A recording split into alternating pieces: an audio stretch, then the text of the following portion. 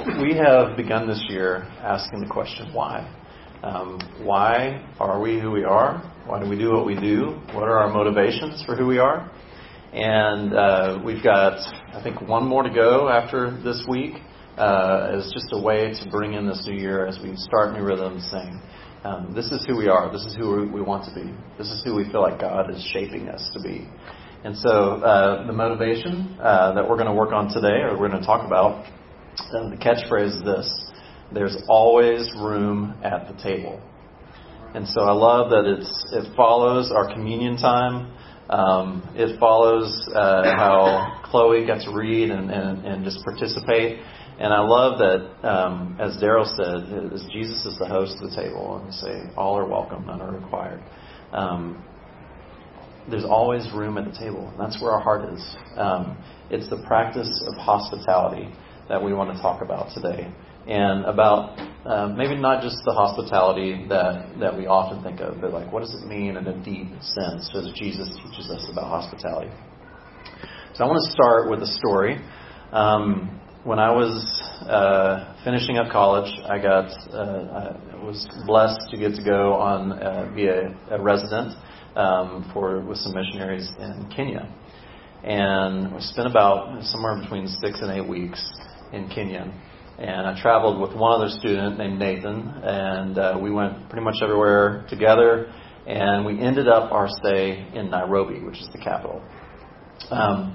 Now, in Nairobi, there is a ministry called Made in the Streets, which is a ministry to street children. And they don't know how many street children are in Nairobi, but they know that it's somewhere north of 60,000, which if you can, it's hard to even begin to wrap our minds around how many kids that means that are on the street in Nairobi. And that's the case in a lot of major cities around the world. And so Made in the Streets takes some of the kids that are teenagers, younger teenagers, and invites them in to be part of Made in the Streets. And they find home, and they find shelter, and they find food and clothing. And they're not just there for like a day. Like, you're part of it for like 3 or 4 years. And you're equipped and you're trained and you get schooling, and it's awesome. And so kids that stay with it and don't go back to the street, they're equipped to go and work or to go into school after they leave there. And it's just a beautiful thing. So we ended up there at Made in the Streets. And we met a guy named Jackson that had come off the streets, had gone through the whole experience, and then now was working for Made in the Streets. He was about our age. And he was going to be our tour guide of the slums of Nairobi, where all the street kids live. He said, I'm going to take you to 6 different bases. And the bases where different groupings of kids live. And the more he described it, he's like, these are like gangs, that you have in New York and LA. They're kind of like that, but you'll be safe as long as you're with me. Don't worry. I'm like, okay, man, we're putting our lives in your hands, Jackson. And so we walked, and I remember walking past one big group of older teenage guys that just kind of just staring at us, and Jackson walks over and talks to them, and then he walks back with a smile and is like, let's keep going. And we keep walking. And we get to this place where there were these 2 big concrete walls running parallel to each other. And there was like 20 or 30 feet in between them.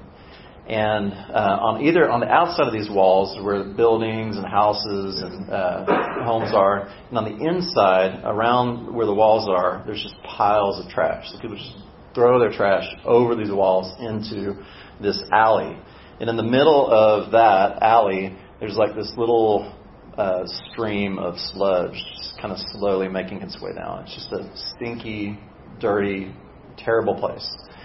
And across this little river of sludge was a path, like a little bridge that went over it with barbed wire on either side. And as we start to walk over this, I'm like, oh, look at this place. Jackson walks over to the barbed wire and he lifts it up on one side. And he's like, this is where we're going. I'm like, no way, man. I'm not going to go in there. I'm sure I just stood there and just stared at him. And it was probably Nathan that went first. And so Jackson took us into this ditch with trash on either side. And, I'm like walking gingerly, trying not to get my feet any more dirty than they already are. And just thinking, where is he taking us? And like the trash is above my head against the wall, and in front of us there's this mound of trash that's so big I can't see past it. And so we kind of walk around it, and we try not to get into the sludge, and we go around the corner. And there's a place where the trash has been kind of spread out against this cinder block wall. And there were 3 teenage boys sitting on these big instant coffee cans and just hanging out there in the middle of this ditch full of trash. When they saw us, they had kind of this glazed look on their eyes, and Jackson later said it was because they'd been sniffing glue, which is all the street kids in Nairobi can get their hands on. They sniff glue just to kind of cope with that kind of life. And they were a little bit embarrassed because they knew Jackson. Jackson would go to all these spaces and hang out with the kids, and they'd do Bible studies and things. And they looked up to him, but they saw us come in, they're like, what are these guys doing with Jackson? So we walk up, and they stand up, and they shake our hands, and Asante Sana. And the first thing one of these kids does is he looks at me, and he looks at his coffee can, and he says, please, sit. So I sit down on the coffee can, and we have this kind of broken conversation with Jackson as the translator. And I'm listening, I'm just like, how are these guys here? How does this work? And I don't remember much about the conversation, but I remember that his first instinct, this teenager, was to get up and look at his coffee can. He doesn't have anything. He doesn't have any possessions. He doesn't have a home. He doesn't have anything. He has a coffee can to lift him up 8 inches off the ground, off the filth of this little ditch. The first thing he does is say, come, sit down, take my seat. That's always stuck with me. And I think as we start to talk about hospitality, that it's in experiencing hospitality from who Jesus calls the least of these, the people that are on the margins, that we start to really learn about hospitality. What is it really like to be hospitable? When you look and you study hospitality was like the bedrock of ancient culture. They didn't have the institutions that we have today. And so if people are going to take care of people, if travelers were going to be taken care of, if sick people were going to be taken care of, it was only through hospitality. It was through the community taking care of each other. So hospitality was the bedrock of society. These days, it's different. Hospitality, because so much of the help has been is more organized and institutionalized, which is very good in some ways. We've lost that personal touch. And instead, hospitality is more, I'm going to have my friends over. I'm going to cook a good meal. And, folks that are good and skilled at that are hospitable people. And that's true. And one of the things I love about our community at Storyline is I've been in most of your homes, and I've eaten your food, and you've been to my home and eaten my food, and we've had a great time. And I think that is real and true hospitality. Like, we want to be community together. We want to open our homes to each other. And we want to open our homes to other people as well. But hospitality in the biblical sense is a little bit different. It's a little bit more nuanced than that. It goes beyond the friends and family and having them over, and it connects to the strangers, the people that are foreign, the people that are different, that don't fit into the places that are part of society. And it's about giving to them and opening ourselves to them and opening up our homes to them, which is a little bit different than the hospitality that I like to do. I'm very comfortable with a small group of people that I know pretty well, that I'm friends with, and I love being hospitable to that sort of group. It's when I start to get uncomfortable, when there's people that are a lot different than me, when it's any number of things that can happen, like lights going off all of a sudden in the room. Hey, we're here. Yeah, that's an object lesson. I don't know what the lesson is yet, but it is. If there were people back on that other side of the room, there would be motion and the lights wouldn't go off. Be more careful. So it's your fault. Thanks, Katie. So I want to ask you guys to pitch in and help me out. What are the moments when you hit kind of the walls of hospitality, when it starts to feel uncomfortable to open your life and open your home to other people?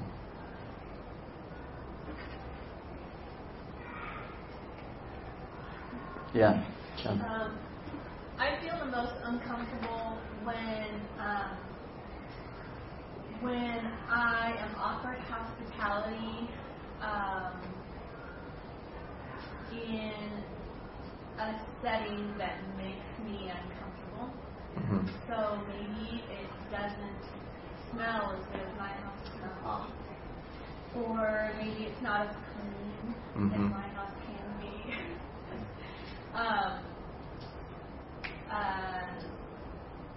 I realized that I'm way more comfortable receiving hospitality from someone who is way more similar to me than I care.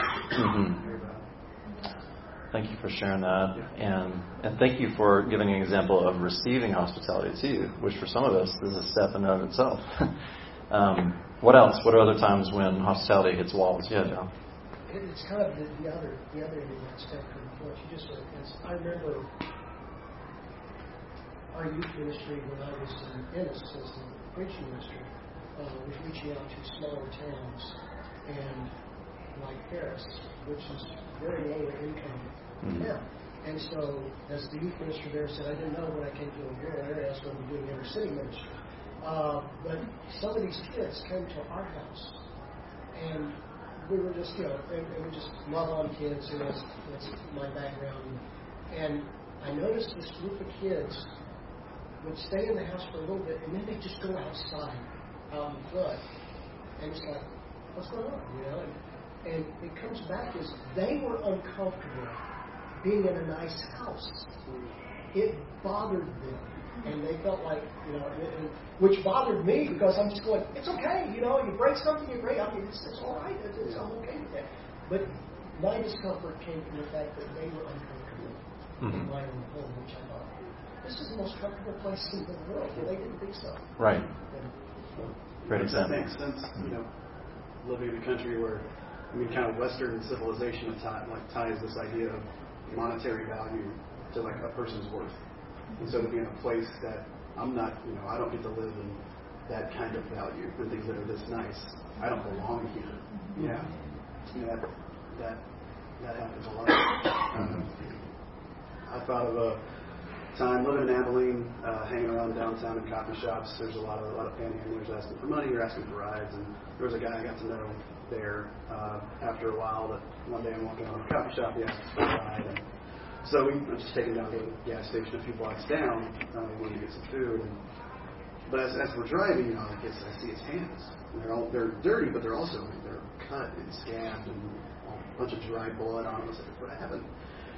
He's like, I got hit yesterday and fell and cut himself up. And Gray doesn't have really any access to being able to clean himself up or any septic or anything like that.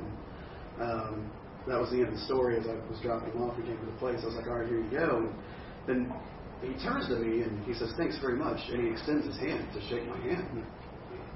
And I balk. I don't want to shake his hand because it's dirty and it's bloody and it's scabbed.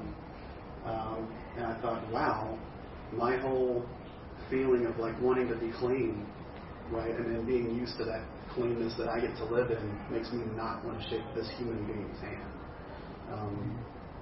It made me not want to accept his extension of hospitality or meet it with any more than I was comfortable with. And that shamed me. I shook his hand, but even then, I couldn't get that thought out of my head. Well, now I can't touch anything until right? I couldn't get that thought out of my head. And that was a really eye-opening moment of wow, just how I can have this just idea of dirty and clean, and that gets in the way of me seeing somebody. Right. Making space for them. Right. And in a sense, also our society defines what's clean and what is nice, and then so anything that falls out of those bounds, that's where that discomfort. Yes, Melinda. There's a great book that addresses that called Unclean. Richard Webb? Oh yeah. And he's a psychology professor, and he talks a lot about this. The psychology of disgust and how that affects our will to embrace, our will to embrace others. Yeah. And really interesting, really valuable book to read. It's kind of theology heavy. He's just come out. His newest book is called Stranger God, and it's kind of a more friendly version, easier to read version. But he talks about it's all about hospitality and how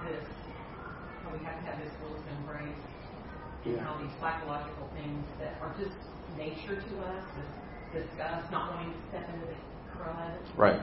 His not wanting to shake hands, and how that affects us psychologically in our hospitality. So anyway, they're both really great books. I recommend them. Thank you. So Stranger God. Stranger God is the easy version. Okay. I need the easy one. One more, Gary. Yeah. Back around 1990, I had a neighbor.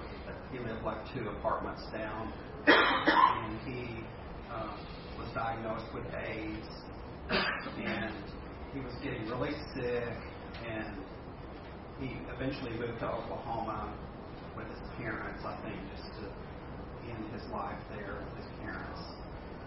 But one time he was well enough to come back to Dallas to visit, and I let him stay in my house, and I let him sleep on I had a sofa bed, a sofa that would make into a bed, and I let him sleep there.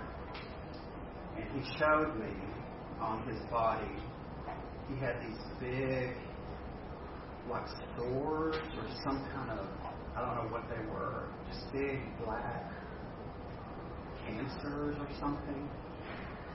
And so I was trying to be hospitable and let him stay there, but I was really kind of scared that I might catch it. I wasn't real sure back then if anything was contagious.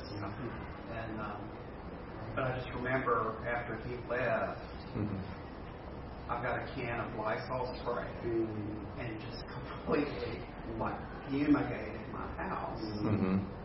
And I look back at that and think how ignorant I was, and there really was no danger. But I think I did a good job of, while he was there, not acting like I was paranoid about it. But it's that sort of the same thing about being dirty and clean and right. And I think that brings up a good point, that when we practice hospitality of the nature that we're talking about, there are questions that come up, like, is this going to be safe? Is this going to be okay? If there are kids around, is this okay with kids around? There's all sorts of questions that come up, and we think about certain boundaries that we have and whether or not those are okay. And I'm not saying that this means, like, being more hospitable means throwing questions and cautions and boundaries to the wind, but they do have to be, I think, discerned and said, okay, what's this feeling coming up in me, and what's the truth, what's not, And so I think those are really good questions to ask. So Chloe read the story of Lydia in Acts 16. And I love that story as one example of hospitality in a couple different ways. Paul has been traveling with his team. This is their second trip, and they're in Philippi. And one of the things to remember about Philippi in this story is that it's a Roman colony, and so they get special rights as a city. And that means they kind of get to pick and choose which religious groups can worship in the city and which ones don't belong and have to worship outside the city. Thank you, John. And so they were kind of anti-Jewish at this point in history, and they were like, the Jews cannot worship in the city. And Paul, his kind of mode of operation is he always goes into a new place and he looks for the Jewish meeting place first. Like, where's the synagogue?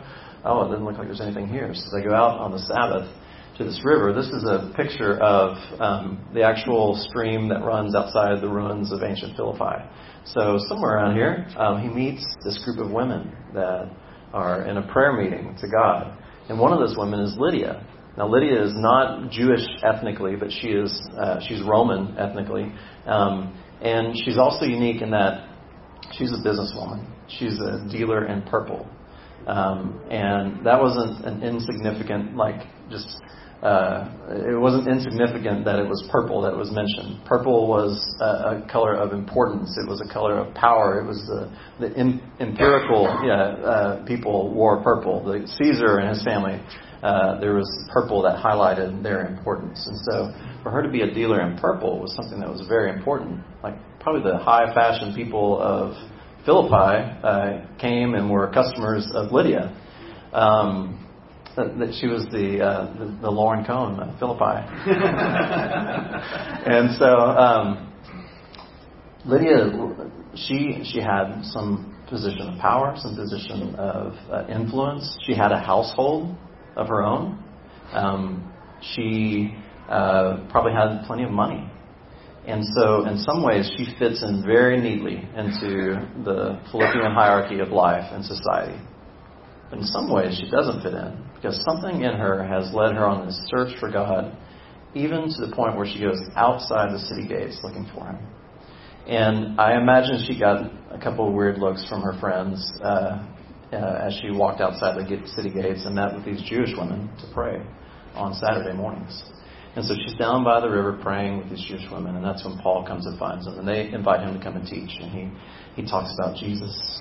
And the text says that God opens her heart, and she believes, and she's just so glad that she's like, let's get baptized right now. And so she and her whole household are baptized. And that's a story for another time. But and then you can tell that she's used to getting the deals when she wants, because she throws down this like, if you consider me to be a believer, then come stay at my house. You know, if you think what happened was for real, Paul, then you really need to come stay at my house. And she prevails upon him and his team, even though this was a bunch of guys traveling around, and she is a female inviting them into her home, but they come. And the interesting thing about this act of hospitality is that she doesn't know these guys. She just met them. She welcomes them into her home. But what this does is it invites this place where Jesus and His message can be talked about and spread in Philippi, where it wouldn't have been allowed otherwise. Without Lydia inviting them and basically validating that they were okay, they wouldn't have been allowed in that city. And so a church is planted there, and we have the letter to Philippians later on. And so all this is wrapped around what God is doing in Lydia's heart. So two things that I want to highlight. First, I love the fact that Lydia expresses this act of hospitality. And the church starts because of that, because of her hosting Paul and his team in Philippi. And there was probably discomfort because of that decision. There's probably some danger because of that decision. And later on, if you read the rest of Acts 16, Paul and his friend, they keep getting into trouble. They go to jail. And when they get out, they're back at Lydia's house. You know that people were like, Lydia, what are you doing letting these people stay at your place? So there's a lot that was wrapped into that decision to host them. But Lydia, is in a long line of women that are forerunners in acts of hospitality. When you look back at church history, often there are women, often prominent women in society, that give sacrificially and open their lives and open their doors. And the church spreads into new places because of those acts of hospitality. And so praise God for Lydia being an example that people have followed throughout the years, both men and women. But she's one of the forerunners, and I think we can celebrate that. A second thing is that Lydia is like some of us that, she's done pretty well with her life. She fits into society pretty well. But then there's a part of her that started to get kind of strange to her friends. That's kind of weird, to where she goes out and hangs out outside the city gates with the people that don't fit in, the religious people that don't fit in. She's with the marginalized. She's with the strangers. And she's with the foreigners even. And so I imagine that as she keeps doing this and practicing this and living this life where she's kind of in two worlds, she's starting to feel what it's like to not fit completely in. And I think that experience is part of what creates openness in her heart, that makes room in her heart to invite people in and to open her world to them. There's a book that is called Making Room, and another book recommendation for you guys by Christine Pohl. And it looks at the practices of hospitality and how the church can reclaim this very rich heritage of hospitality. And one of the things she suggests is this. I'll just read it. The experience of having been a stranger, of being a vulnerable person on the margin of society, is often connected with offering hospitality. When hospitality involves more than entertaining family and friends, when it crosses social boundaries and builds community, when it meets significant human needs and reflects God's generosity, we often find hosts who see themselves in some way as marginal to the larger society. So in other words, it's the people that have started to feel kind of like the marginal, that they don't really fit in. It's the people that maybe have felt that way all their life that often have compassion on the others that don't fit in. And so I think we see in Lydia a person that even though she could fit into everything, she's made choices and now she doesn't. And so she started to open herself up to new things and new people. Christine Paul says this: the Bible makes the experience of marginality or of not fitting in the normal thing for the people of God. I had to think about that. But you think back from Abraham and onward, and God's like, Abraham, you've got a nice life here in your country in Ur. Let's move you somewhere else. So they move all the way across what his known world at the time. He sets up shop in this new place, and he's like, okay, finally we've made it. And then his grandchildren, great-grandchildren, end up in Egypt. They're foreigners in a new place.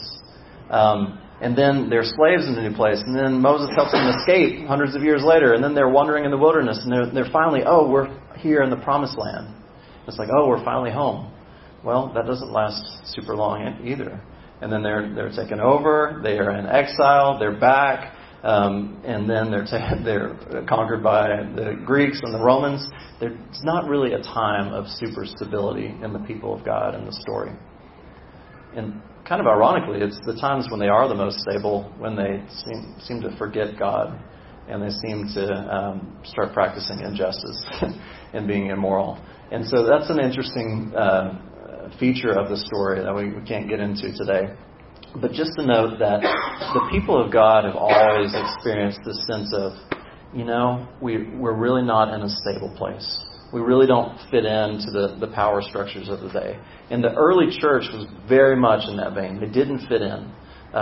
They were different. They were weird. They were looked down upon. And that was the people that started to practice a radical form of generosity that the people noticed. They're like, these Christians, they'll hang out with anybody. There's rich people, there's poor people, there's all the different races and ethnicities. They're all together in one place. What are they doing? They open themselves to people they don't even know, to strangers. They welcome them. They open their homes to them. They take care of sick people and they take care of the dying. These people are strange. That's how they saw Christians in the early centuries, and that was part of what made the church explode. Because some people were repulsed by that, and they're like, I don't want to mess with that. And some people were drawn to it and saw something there. I want us to just read through just a few scriptures that are part of the foundation, I think, of the early church. First, if we go to this first one, this is from Deuteronomy. And it says, and you are to love those who are foreigners, and some translations say strangers, for you yourselves were foreigners in Egypt. This is Moses telling the people, you remember when you were foreigners in Egypt and how you were treated and how bad that was? So now when you've got a home, when we meet foreigners, when we run into strangers here, let's love them. Let's take care of them. And over again in the Old Testament, the same thing. You remember what Egypt was like? That was terrible. So let's treat each other well. Let's treat foreigners among us well. Let's go to the next one, John. This is Jesus speaking, a picture of the end of time. He says, for I was hungry and you gave me something to eat. I was a stranger and you invited me in. I needed clothes and you clothed me. And the righteous are like, Jesus, when were you a stranger and we invited you in?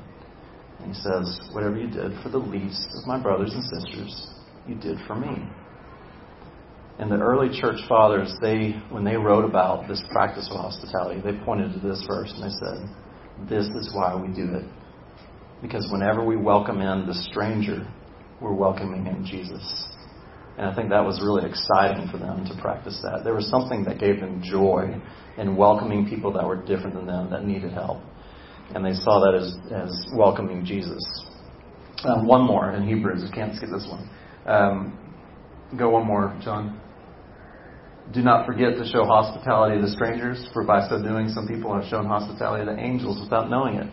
Which I've always, even since I was a kid, when I read that verse, I thought that would be cool. It's like, I wonder if that was an angel.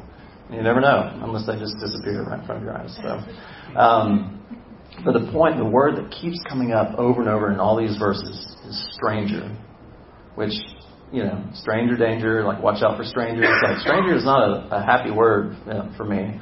And we teach our kids to be careful around strangers.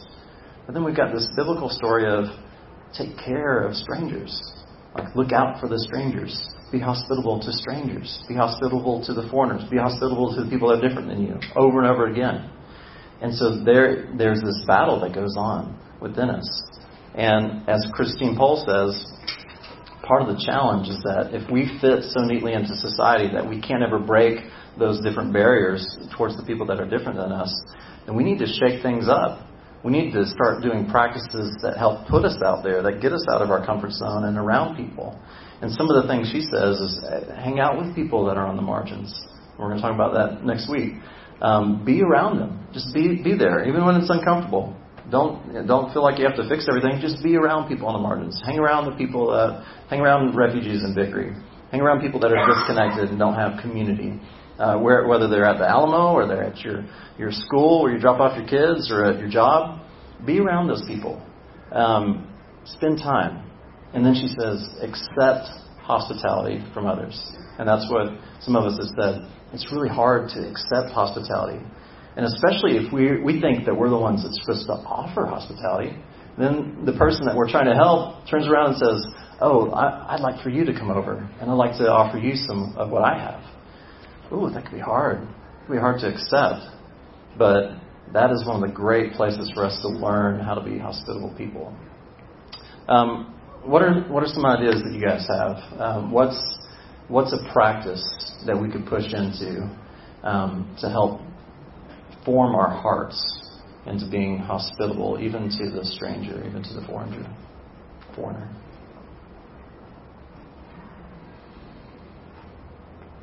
I think a lot of times opportunities for hospitality. Sometimes I get to calendar them, but the best opportunities, both to receive and to give, don't make my calendar. Mm-hmm. So there's a spontaneity to it, and and sometimes I can see the opportunity coming, and my life is too full or my head is too full, and I keep my head down and keep moving pretty quickly because I know that I could be here an hour or 2 hours, or who knows what would come about. But I don't know what the practice is in that. Maybe some of it is just having margin and being open to those spontaneous opportunities, not having my life so full that I can't spare 30 minutes or an hour or something to give or receive hospitality as the opportunities come. But those are the most meaningful and significant, transformative moments of hospitality. I didn't plan, I just happened upon them. Right. Good. Thank you. Jen, yeah. Yeah, along with what Charles said,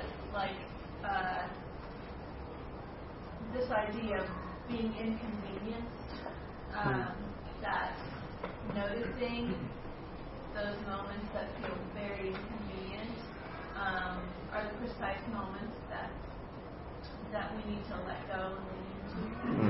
And I feel like it really makes a difference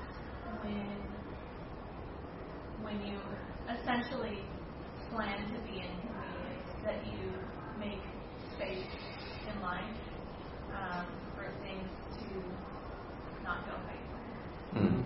That's good and very hard, but very good. Yeah.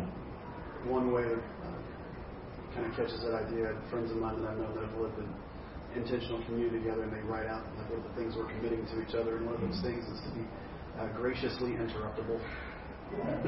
Yeah. And I was like, that doesn't sound fun. At first I was like, no, it sounds nice, but but it is one of those things where you're like, I have to consciously take this on. Yes. And I think that is part of the key, is this is intentionally done. Our hearts are not just formed on a whim, be hospitable.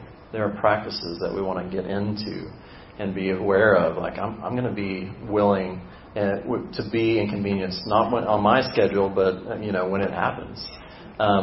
some of the practices that have been practiced through the ages, where with monastic communities and different things, have purposefully created space in community and slowed down life in ways that have helped people become hospitable. And there's some ways we can look into that. But for now, before we pray together, I want to say that there's really good news in this.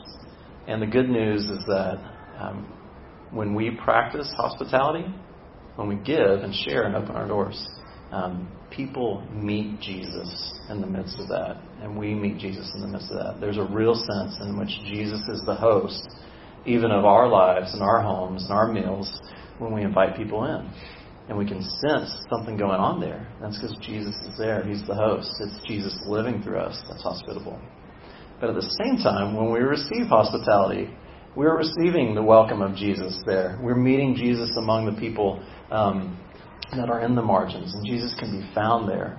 And so there's an amazing opportunity to meet Jesus in new ways as we practice experiencing hospitality.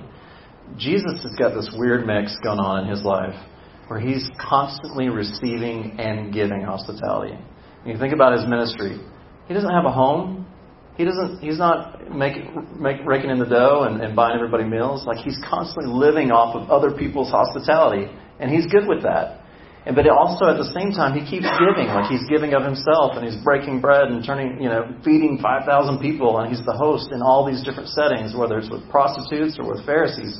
He ends up showing up, and he's the host of the meal somehow. He keeps giving and receiving, and I think in that mix is this picture of God, of Father and Son and Holy Spirit, where there's not any competition, there's not any sense of pride where I'm not going to, let you fix this one, Holy Spirit.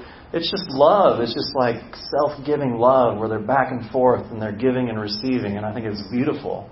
And this is the picture of Jesus where the hospitality just flows both in receiving and in giving. And that's why I think we meet Jesus in those moments.